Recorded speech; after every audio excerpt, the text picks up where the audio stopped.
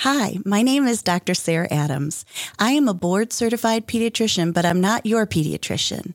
Feel free to use my podcast as helpful information, but in no way do I intend my podcast to replace the advice of your physician.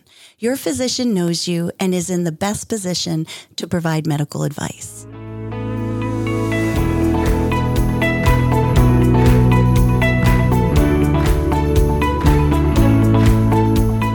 Hello, and welcome to Growing Up with Dr. Sarah. I have a very special guest today. He's actually a repeat guest, and that is my own husband, Mr. John Adams, who is a wealth management advisor with Adams, Gute and Associates. And he has been a wealth management advisor for over 35 years. I know as a mom, I am very grateful that he manages our finances. And especially when it came time to really start planning for both of our boys. As you know, we have Gabriel and Benjamin, and they have already completed college. But it's a little bit stressful when we have to, as families, start thinking about it.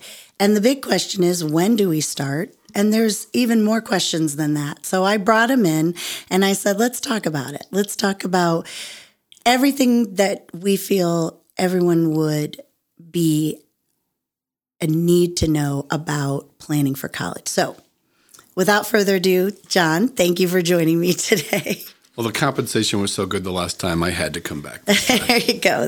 Well, I will say I had a lot of downloads on this, and anyone listening, I'm trying to reach 10,000 downloads, which is going to be a big thing for me. So if you like what you hear, remember to share it. But John, thanks for joining me. You know, I always say with parents, of course, we want our kids to feel healthy, and that's my job, you know, to try to help. But the other part of having a healthy family is also feeling financially sound, you know, safe and prepared. And there's so much, you know, that comes with raising a family financially that at what point do you start to advise families to start saving for college? Well, as a financial advisor, there's kind of a couple things around the space. You start saving for retirement with your very first paycheck, and you start saving for your children's education when they come out of the womb. So the consistent message in both of those is the earlier you start, the better, because it gets late early. Okay. It gets very hard to play catch up if you don't get started early to get on track for whatever your goal is, retirement, or in this case today we're talking about children's education. Just like when you talk, I've heard you for all of our years of our marriage, over 30 years, when you talk to parents about their kids, you kind of talk about whatever the issue is as a pediatrician, but I've heard you say a number of times, well, as a mom, and you use our own kids as an example. Yeah. Whether it be sleeping or eating or sports or what have you. And so I'm going to kind of go the same track with this subject. And so, you know, listeners to your podcast will know we have two boys, Gabriel and Benjamin. And you know, it was my role, although you and I certainly talked about it, one of our common goals was that our boys would not have college student loan debt when they graduated from college, that they would have a clean slate and a good start in that space. And so we had to sacrifice and not live as well that day so that we could set some aside for another day that would yield and provide for their education. And so when I really think about between Gabriel at Baldwin-Wallace for 4 years, and then Benjamin at University of Kentucky, out of state, and then Toledo, and then his different internships and residencies before now his full-time job, I calculated that we spent a little over $360,000 for both of their college educations. That's a big number. It's a big number. So it's a real number. And so, you know, we wouldn't have been able to do that, accomplish our goal of them not having any student loan debt, if we didn't get started early. And so when I really looked at what you and I have saved to be able to write those checks for their tuition, it was it was about $100,000 less than what it actually cost us. So it's almost like we got a third off of their tuition. And who wouldn't want a third off their tuition bill? That sounds great. How do I get that? Well, in our case, we couldn't control if our kids were going to qualify for scholarships or academic or athletic. And so there's this tried and true scholarship called compound interest. It works every time. It just needs time to work. And so we've been saving for a very long time. Again, sacrificing today to prepare for tomorrow so that we could accomplish that objective of giving them that paid for college education. And so when you think about how much we got a discount on that tuition bill because of our savings habits and letting compound interest work for us, it enabled us to accomplish our goal. Now, the listeners might be asking, well, what are the different ways to accomplish that? That sounds great. And certainly one of them would be to take money and you stick it in a savings account. While it doesn't earn very much and the taxes on that might not even keep up with inflation. And so another option might just be you open up an investment account and you hopefully get good growth on that, not every day, but hopefully over time. But unfortunately, there's taxes. There's a headwind that you pay in that space called income taxes that you have to save more in that environment to maybe reach the same goal as something that didn't have taxes, that headwind. And so literally Congress, recognizing it's good policy to have an educated workforce, how can we help families prepare for college? They created something called a 529 account. And a 529 account is something, now the rules of it have since changed since it first came out. But literally on K through 12, you can put money into a 529, and that money grows without the headwind of income taxes. It's just tax-free growth. You get to invest the money amongst a lot of different styles. A very popular style is called a target date or age-based. So based on the age of your child and how many years until they're going to need it for college, that money is automatically invested on a glide path. So when they're younger, it's more aggressive, more volatile. And as they keep creeping closer and closer to the day they're going to need that money for school, it keeps getting safer and safer. So it wouldn't be affected by a big downturn in the market right as they're about to go to college. So the 529 is a very popular tool. And they've really written some neat newer rules on the 529. One of them being that for the children who maybe the parents are going to send them to a parochial school, they literally can take up to $10,000 a year out of the 529 for K through 12 education. Okay. Well, that's pretty powerful because now, again, I get to save money and get it to grow tax-free and come out tax-free to write that $10,000 for tuition instead of me having to earn that in an investment account and pay taxes to then, after paying that taxes, have the $10,000 for tuition. So it's neat that you get to use it through K through 12, but then also when it was first introduced, in addition to K through 12, it's also for college now. All right, so that money's available to pay for college and college-related expenses. And you can really look at a number of states. In our state, particularly of Ohio, there's an income tax incentive, currently up to $4,000 per account. And so I'll often counsel families if they have, like you had a 529, I had a 529, Gabe had a 529, Ben had a 529. So there's a multiplier of that state income tax incentive to, in this case, currently $4,000 to accumulate the money. So you and I would do $4,000, but then we would do the bulk of our 529 savings into our kids' accounts. All right, so that everybody got that $4,000 state of Ohio incentive. Anyhow, so the 529 is right now the most popular tool because of that tax-free status for education savings. However, there's some strings attached. I was going to ask, can I ask a quick question before? Sure.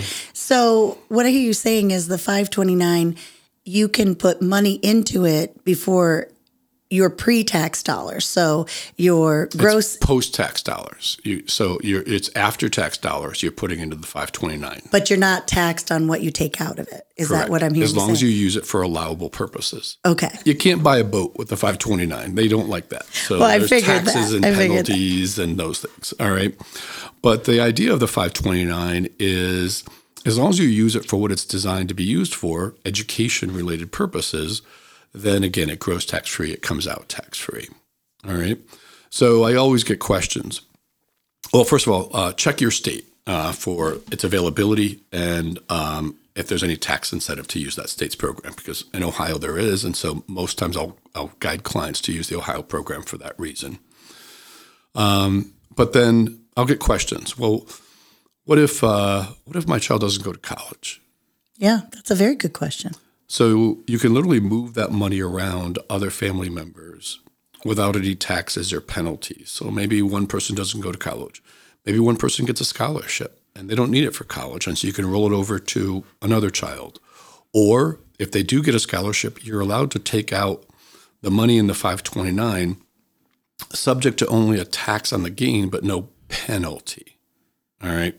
So if you took the money out of the 529 to go buy a boat, not only would you pay taxes on the gain, you'd pay a 10% penalty because you used it for a not intended purpose. Okay. But in the event of a scholarship, you can take the money out, avoid the penalty, but still pay taxes. Well, maybe that's money for a down payment on a house for them. Maybe that's money for grad school. Leave it in the 529 for them to use. Think of it, the need of an advanced degree anymore. And so maybe they don't need for undergrad, but we left it in the 529 for grad school.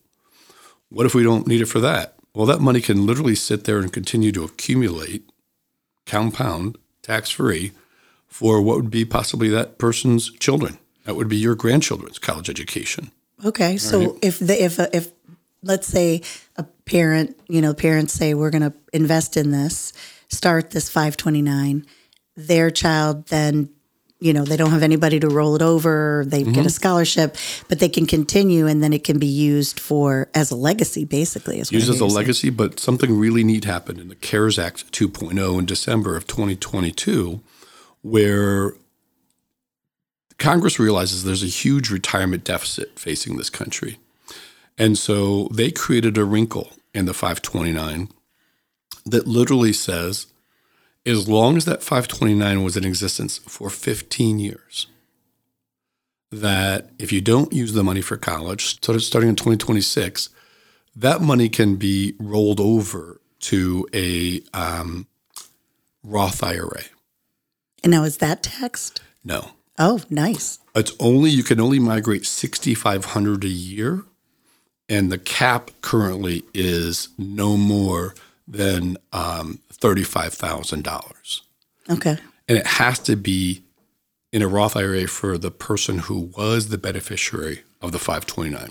So if Gabe didn't need all of his money in his 529 and that account had been around for at least 15 years, then starting in 2026, actually, again, starting in 2024, my mistake, that money can be migrated over to a Roth IRA at $6,500 increments up to a maximum of $35,000. So, wow.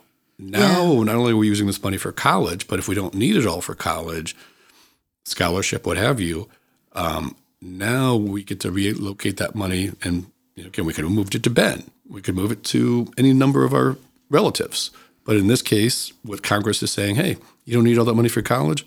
We're going to let you port that money over to a Roth IRA to help with the retirement gap that this country faces. The key thing is that account has to be around for at least 15 years. And so since this rule came out, I'll tell everybody, just open a 529 and get that clock ticking on that money. Even if you don't fund it aggressively, just open it and get that account dated and get that 15-year clock ticking to have that availability if that becomes your life circumstance. Well, and I'd like to circle back and mention to anyone that's listening, when we first started this journey with saving for our kids' education, we barely had 2 pennies in our pocket, and so I want to remind people that, just like how you said, it doesn't have to be a lot, but get the ball rolling, get the clock ticking. Yeah. Even a little bit over time grows so big. We started Gabe's 529 at $50 a month. Okay. And it's this, it's the wonder of the compound interest, just this pebble that becomes, this huge boulder over time by gravity called compound interest. All right. And so, we certainly put more in as we made more. But that kind of gets me back to the 60-20-20 principle that we talked about the very last time here, is the importance of budgeting. All right. And knowing that, hey, 60% of what's coming in, that's going to be my fixed cost of living. Our mortgage, our car payments, our insurance, our groceries, utilities. Like, this is the number I have to have each month to be me. And then the other 20% really goes towards your future you, your goals, savings, investment, education, what have you. And then the other 20% is our discretionary spending. Doesn't care what you spend it on, but as long as you just keep it to that 20%, then one doesn't crowd out the other. But if your 60% became 80% cost to be you on a monthly basis, you're really squeezing the other spaces, and probably you're looking at debt or student loans to be able to afford college. And that's a whole nother conversation around that. Any candidate that you hear running for office, the two issues they talk about is the elderly population and Social Security and healthcare. I guess those would be two issues. But another issue is this huge student loan debt that America is facing. If you took every automobile you see on the road and every house in every neighborhood in America and added all those up, the student loan debt number is higher than the debt on all those cars on the road and all those houses in America. And you and I had student loan debt. Absolutely. So it's I think that's what motivated us to say, what can we do that's, that can be helpful and different. So that's why. And that's kind of getting me to my other thing too, is we did have student loan debt. Okay. And so we had skin in the game. All right. And then we had to pay it off. So it afforded us a chance to get an education that, at least in my case, I probably wouldn't have been able to get otherwise. Yeah. All right. You were smart and you got scholarships through school. That was a different class than I went to. And so I had to finance my way through school. And you did for med school. All right. But not much compared to most, but you still had to take out some student loan debt. Yeah. Well, with Gabe and Ben getting a free ride, they had some skin in the game. They were responsible for some of their expenses, which is another conversation around transitioning to college. I didn't want them the credit card. I wanted them to learn responsible uses of a credit card and what a definition of a true emergency. It isn't spring break on a whim. Right. Let's get out my credit card. It's a credit card, and you got to pay that money back. Mm-hmm. Okay, and there's a cost if you don't, and the cost isn't just the interest, but the cost to your credit rating if you don't respect it and treat it properly. That it will haunt you for a long time until you fix it. So there's a responsibility of a credit card and a true parental discussion around what defines an emergency. Right. Okay. But in Gabe and Ben's situation, with our ability to save and invest and give them the opportunity of starting life with a clean slate, no debt, I've told both of them now, and they're following this, that this doesn't mean they get to live larger now because they don't have a student loan payment. I literally have had them get a calculator out and said, if we finance your student loan debt, like most do, apply the interest rate over 10 years, what would your payment be? And let's call it was $800 a month. I'm making this up. All right. Well, that's not $800 a month they have to live larger now because they don't have student loan debts. And so maybe their car or their whatever their choices are in life, that, hey, I've got $800 to spend I wouldn't have otherwise if I had student loan debt. No. The thank you back to us is that they're starting that pebble of compound interest with $800 a month in their 20s. And think of the boulder that will be worth to them in their 40s and 50s, that they're going to be on a really good financial path for their life because they didn't have that student loan debt. It's not I get to live larger because I don't have a debt payment. Is that no, the thank you back to us is that they're saving that on a regular basis and the path that's going to put them on for the rest of their lives. And it teaches them that savings muscle at a young age too. Yeah. That is an amazing lesson to pass on to kids.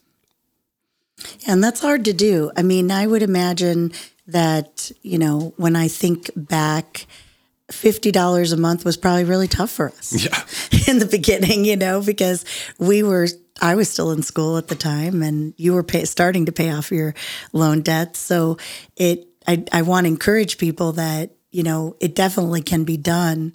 And then, talking to somebody about what you feel you can contribute to it. But just start with that pebble. I love that analogy that you use because it can feel like a big rock. It can feel like a big mountain, when you start to really look at the big picture. But just start with that pebble. I love that analogy. I want to, our focus today has really been mainly on, okay, how soon can I start saving for college? How soon should I start? And what are some vehicles to help me get there? And we talked about 529 is the most popular. There's a lot of other ones that maybe aren't as tax efficient as a 529. The worst thing would be to take money out of your retirement account to pay for college because there could be some penalties and taxes, and let alone the cost of that money not accumulating for someday your retirement. Again, home equity loans, lots of other ways to pay for college, but ideally, if you're in a situation to do that, the 529 is the most popular. I want to transition this conversation to those high school graduates this year that are about to go off to, we went to a graduation party yesterday, and this beautiful, intelligent, confident young woman is going off to Miami, all right? Could possibly be the first female president of the United States, okay? And I have a feeling if there's ever one, she's going to be it. Yeah. But, I really want to talk about that situation for a second. And so what do we do? And so I have kind of a checklist, the 5 financial tasks to tackle now or this summer. Okay, now can I clarify? Is this somebody who has been saving or this is anyone? This is anyone. No matter what your situation is? This is no matter what your situation is. Okay, so 5. Yep. Let's hear it. So number 1 is review your family's plan to pay for college, considering scholarships, loans, grants. If there's a gap, if there's some left over, let's have a frank discussion of who's going to pay for it. Are you? Am I? Are you going to take loans? Are you going to work? Let's start there. This is a discussion between you and your child. Correct. Okay. Number 2, let's talk about a budget. All right, that budget word. So, even if the room and board and meals are all covered, we all know we're going to need more for extracurricular activities. So how much more will we actually need? And determine how much money, if any, you plan to give them as a monthly allowance for college, as we did with the boys, or if they need to get a part-time job to help cover those expenses. And that's not a bad thing. No. Okay, if they do.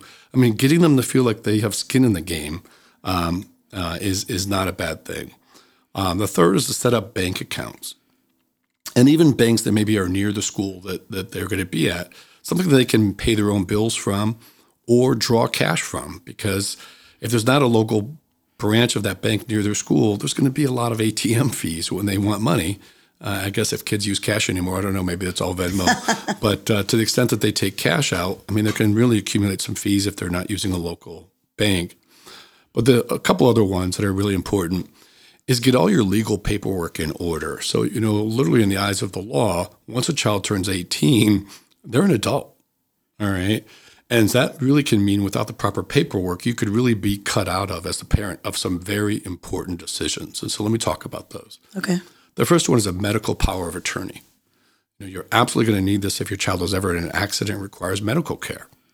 I have experience with somebody who had the medical power of attorney. Their child was at USC. They were hours and hours away. Their child needed medical care, and the mom rushed and flew to be with the child, as any parent would, and realized that the power of attorney was back at home. And so the mom was kind of boxed out of participating in the child's medical care situation decisions because the child was an adult. So ever since I heard that story of the client, we've had ours on my phone. You've had yours on your phone, all right? And so I've always counseled clients, get the medical power of attorney and get it on your phone because you always have your phone with you, all right? Secondly is a durable power of attorney, which allows you to act on your child's behalf for financial and legal matters that could be state specific, all right? So make sure you check with your attorney on that. Your health insurance situation, maybe even check with your health insurance carrier, out of state or out of network situation. So be aware of that. And then I have checking your car insurance. And so maybe you've got good student rates, or maybe instead of being a primary driver, they're going to become a occasional driver, and that could maybe save you some rates there. So, so those are the things. Go review the family's financial plan of how college is going to be paid for, who's going to pay for what, go over a budget, set up bank accounts, keep an idea of a local branch so you don't get those ATM fees. Particularly get that legal paperwork in order around the medical power of attorney, durable power of attorney. Check with your health insurance. We kept ours on the plan until they were 26. All right. And I would add to that about the health insurance is make sure you're reading fine print in regards to college, or maybe they're taking a job. Because I remember that one year, poor Gabe was paying for his health insurance, and he was still on our insurance, and he didn't even realize it. Yeah. So it's very important that, if they're going out for their first job, or they're going to school, sometimes those things can be built in, and you want to make sure you're not, double paying for Right. twice. The other thing I was going to say that I think is important for our time together today is, it's never too early to start teaching good habits. It's not like you're just going to go through high school or you're going to go through college, and then when I get my first real job, I'm going to start good financial habits. It's already too late. All right. And so, you saw with the boys, I instilled in them the need to save money. All right. Cutting lawns, whatever they were doing. But it wasn't just their money to spend. They had some money to spend, but some money to set aside. Yes. Okay. And so fortunately now as young adults, that served them very, very well. But it was a muscle that we built in very early. And so teaching kids to budget is so important as young as you can. As young as you can. I remember we talked about Penny the Pig when I was here last time. We used it the boys. And the different categories in Penny the Pig. At the youngest age possible, we taught them the different categories of saving and investing and spending and charity work and that stuff. But as young as possible, get that 60-20-20, and then make them, I can't say make them, but let me just say, teach them. Don't bail them out. All right. Now I'm guilty of bailing the kids out from time to time, and you're more guilty than I am of bailing them out every time. This is true. This is true. But my point to you is, you got to show them where the parameters are and the consequences of their decisions. Yeah. And, I ran out of money. All right. Well, then maybe you didn't budget right. And you can't always go to the bank of mom and dad to bail me out, because what's that really teaching me? I don't really have to budget too much because mom and dad are always going to bail me out. Right. So it's a bit of tough love situation for them to really learn good money habits as if you didn't exist. All right. And what was really exciting to me, particularly with, most recently with Ben getting his real job, as I was going over the 60-20-20 guideline that he knows and really putting him up on a budget that he had come up with and reviewing it, I said to him, Ben, I'm always going to be a backstop for you if you ever need it. And he says, I really want to build my budget as if you're not my backstop. Right. And I was so proud of him to say that, all right, because he gets it. Okay, he totally gets it. And so here he is in his mid-20s, 60-20-20, all right? And so I just think that's really a cool thing. Yeah, absolutely. Because it's hard. Some people, I think, establish that muscle pretty easily. Some don't. Even as they get older, we're all a little, each have our own habits when it comes around money. But if you can really start doing that early on, it's so much easier. It's like choose your hard, right? Choose your hard, right? Yeah, that's a great way to do it. And I would say, the best way to teach them good money habits is they're watching. You've got to demonstrate those good money habits as mom and dad. If you're not paying attention to those expenses or those budget or your credit card debt situation, you just made it a much harder road for the kids financially, because that's exactly what they're learning. All right. Make them understand when you go to an ATM machine, you actually have to put money in the bank for the ATM card to work. You don't just go get cash out of the wall, at the ATM machine and it just spits cash out. Get them to understand, no, we put money in that account to have money to take out. Right. And look at that so that there's a good balance. Correct. So I think those 5 tips are really great, because even for people who maybe are saying, well, I never really did get a chance to save, it doesn't mean that, you're in trouble. Let's get, like you said, the ducks in the row, and moving forward, there's always a way to really maximize how you're spending that money on education and how you're going to plan to pay it back if you need to, right? Yep. Well, thanks so much for joining me today. This is a pretty hot topic, and very timely. And one that is also, stressful for some as soon as you start talking about it. And I will say that 529 account sounds impressive.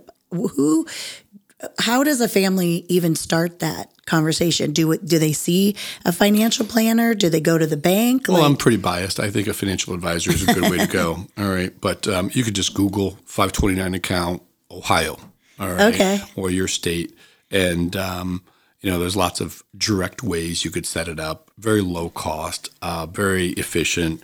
Set it up, link it to a savings account, automatically debits right into your account each month. It's such an effective way just to get in that habit of, like I said, we opened up Gabe's at $50 a month. Okay. Yeah. And I didn't choose this month if I wanted to do 50 or next month if I want to do 50. It was an automatic bill to Gabe's college education. And when the market was way up, it bought less shares. When the market's down, it bought more shares. And it was on this glide path. So it was investing more aggressively when he was younger and much more conservatively as he got older. So a market drop couldn't pull back the money that we had set aside for his college education. So yeah. But I mean, a 529 is just a tool, a very efficient tool towards the topic we're talking about. But in the larger picture, what you're kind of asking, or maybe I think you're asking, is the importance of working with a trusted financial advisor in a fiduciary capacity, somebody who has to work with your best interest in mind, certified financial planner, who can really, first start the conversation around mission, vision, values, and goals first, and then strategies, tactics, tools, and techniques second. All right. You're cautious of somebody who shows up with strategies, tactics, tools, and techniques first. You should do this. Well, you don't know anything about me. What do you mean I should? Mm-hmm. Okay. Well, there's a lot of advisors, well-intentioned, all right, but you just want to be cautious. Let's first take a look at mission, vision, values, and goals. And once we have clear identification of that, then let's talk about and educate, not tell. What are my choices, strategies, tactics, tools, techniques to execute most efficiently on your vision? In this case, this topic today was education. We just talked about the 529. There's a lot of different routes. I've just been spending most of my time with you on the 529 because I think it's the tool most used just because of its power. It's tax efficient power of money growing without taxes and coming out without taxes. I mean, life insurance, certain forms of life insurance get that same tax favorable treatment. It might be another way to pay for college, but we've been talking mostly about 529s. Yeah, thank you for sharing that. I really appreciate it because, of course, I've always put my trust in you to manage that. And so I learned something today, too, which I think everybody will benefit from. Well, thank you so much for joining me. I hope you'll come back. We'll talk about more topics on finance and families because, like I said, we need to have a healthy foundation, whether it's with your health, with your finances, with the support and love from, all those that help. It takes a village, right, to raise a family. So thanks again. Thanks for having me. Thanks for listening to another episode of Growing Up with Dr. Sarah. If you enjoyed this episode and think the information shared here today could benefit someone else, take a screenshot of the episode and post to your Instagram story. Make sure you tag us at Growing Up with Dr. Sarah so we can spread the word about the show and continue to grow in our mission to support as many parents and families as possible. Hey, if you're interested in being a guest on the show or would like to suggest a topic, please visit www.growingupwithdrsarah.com/contact. Thanks again for spending time with us today. Stay tuned for a brand new episode next week as we continue to grow up together.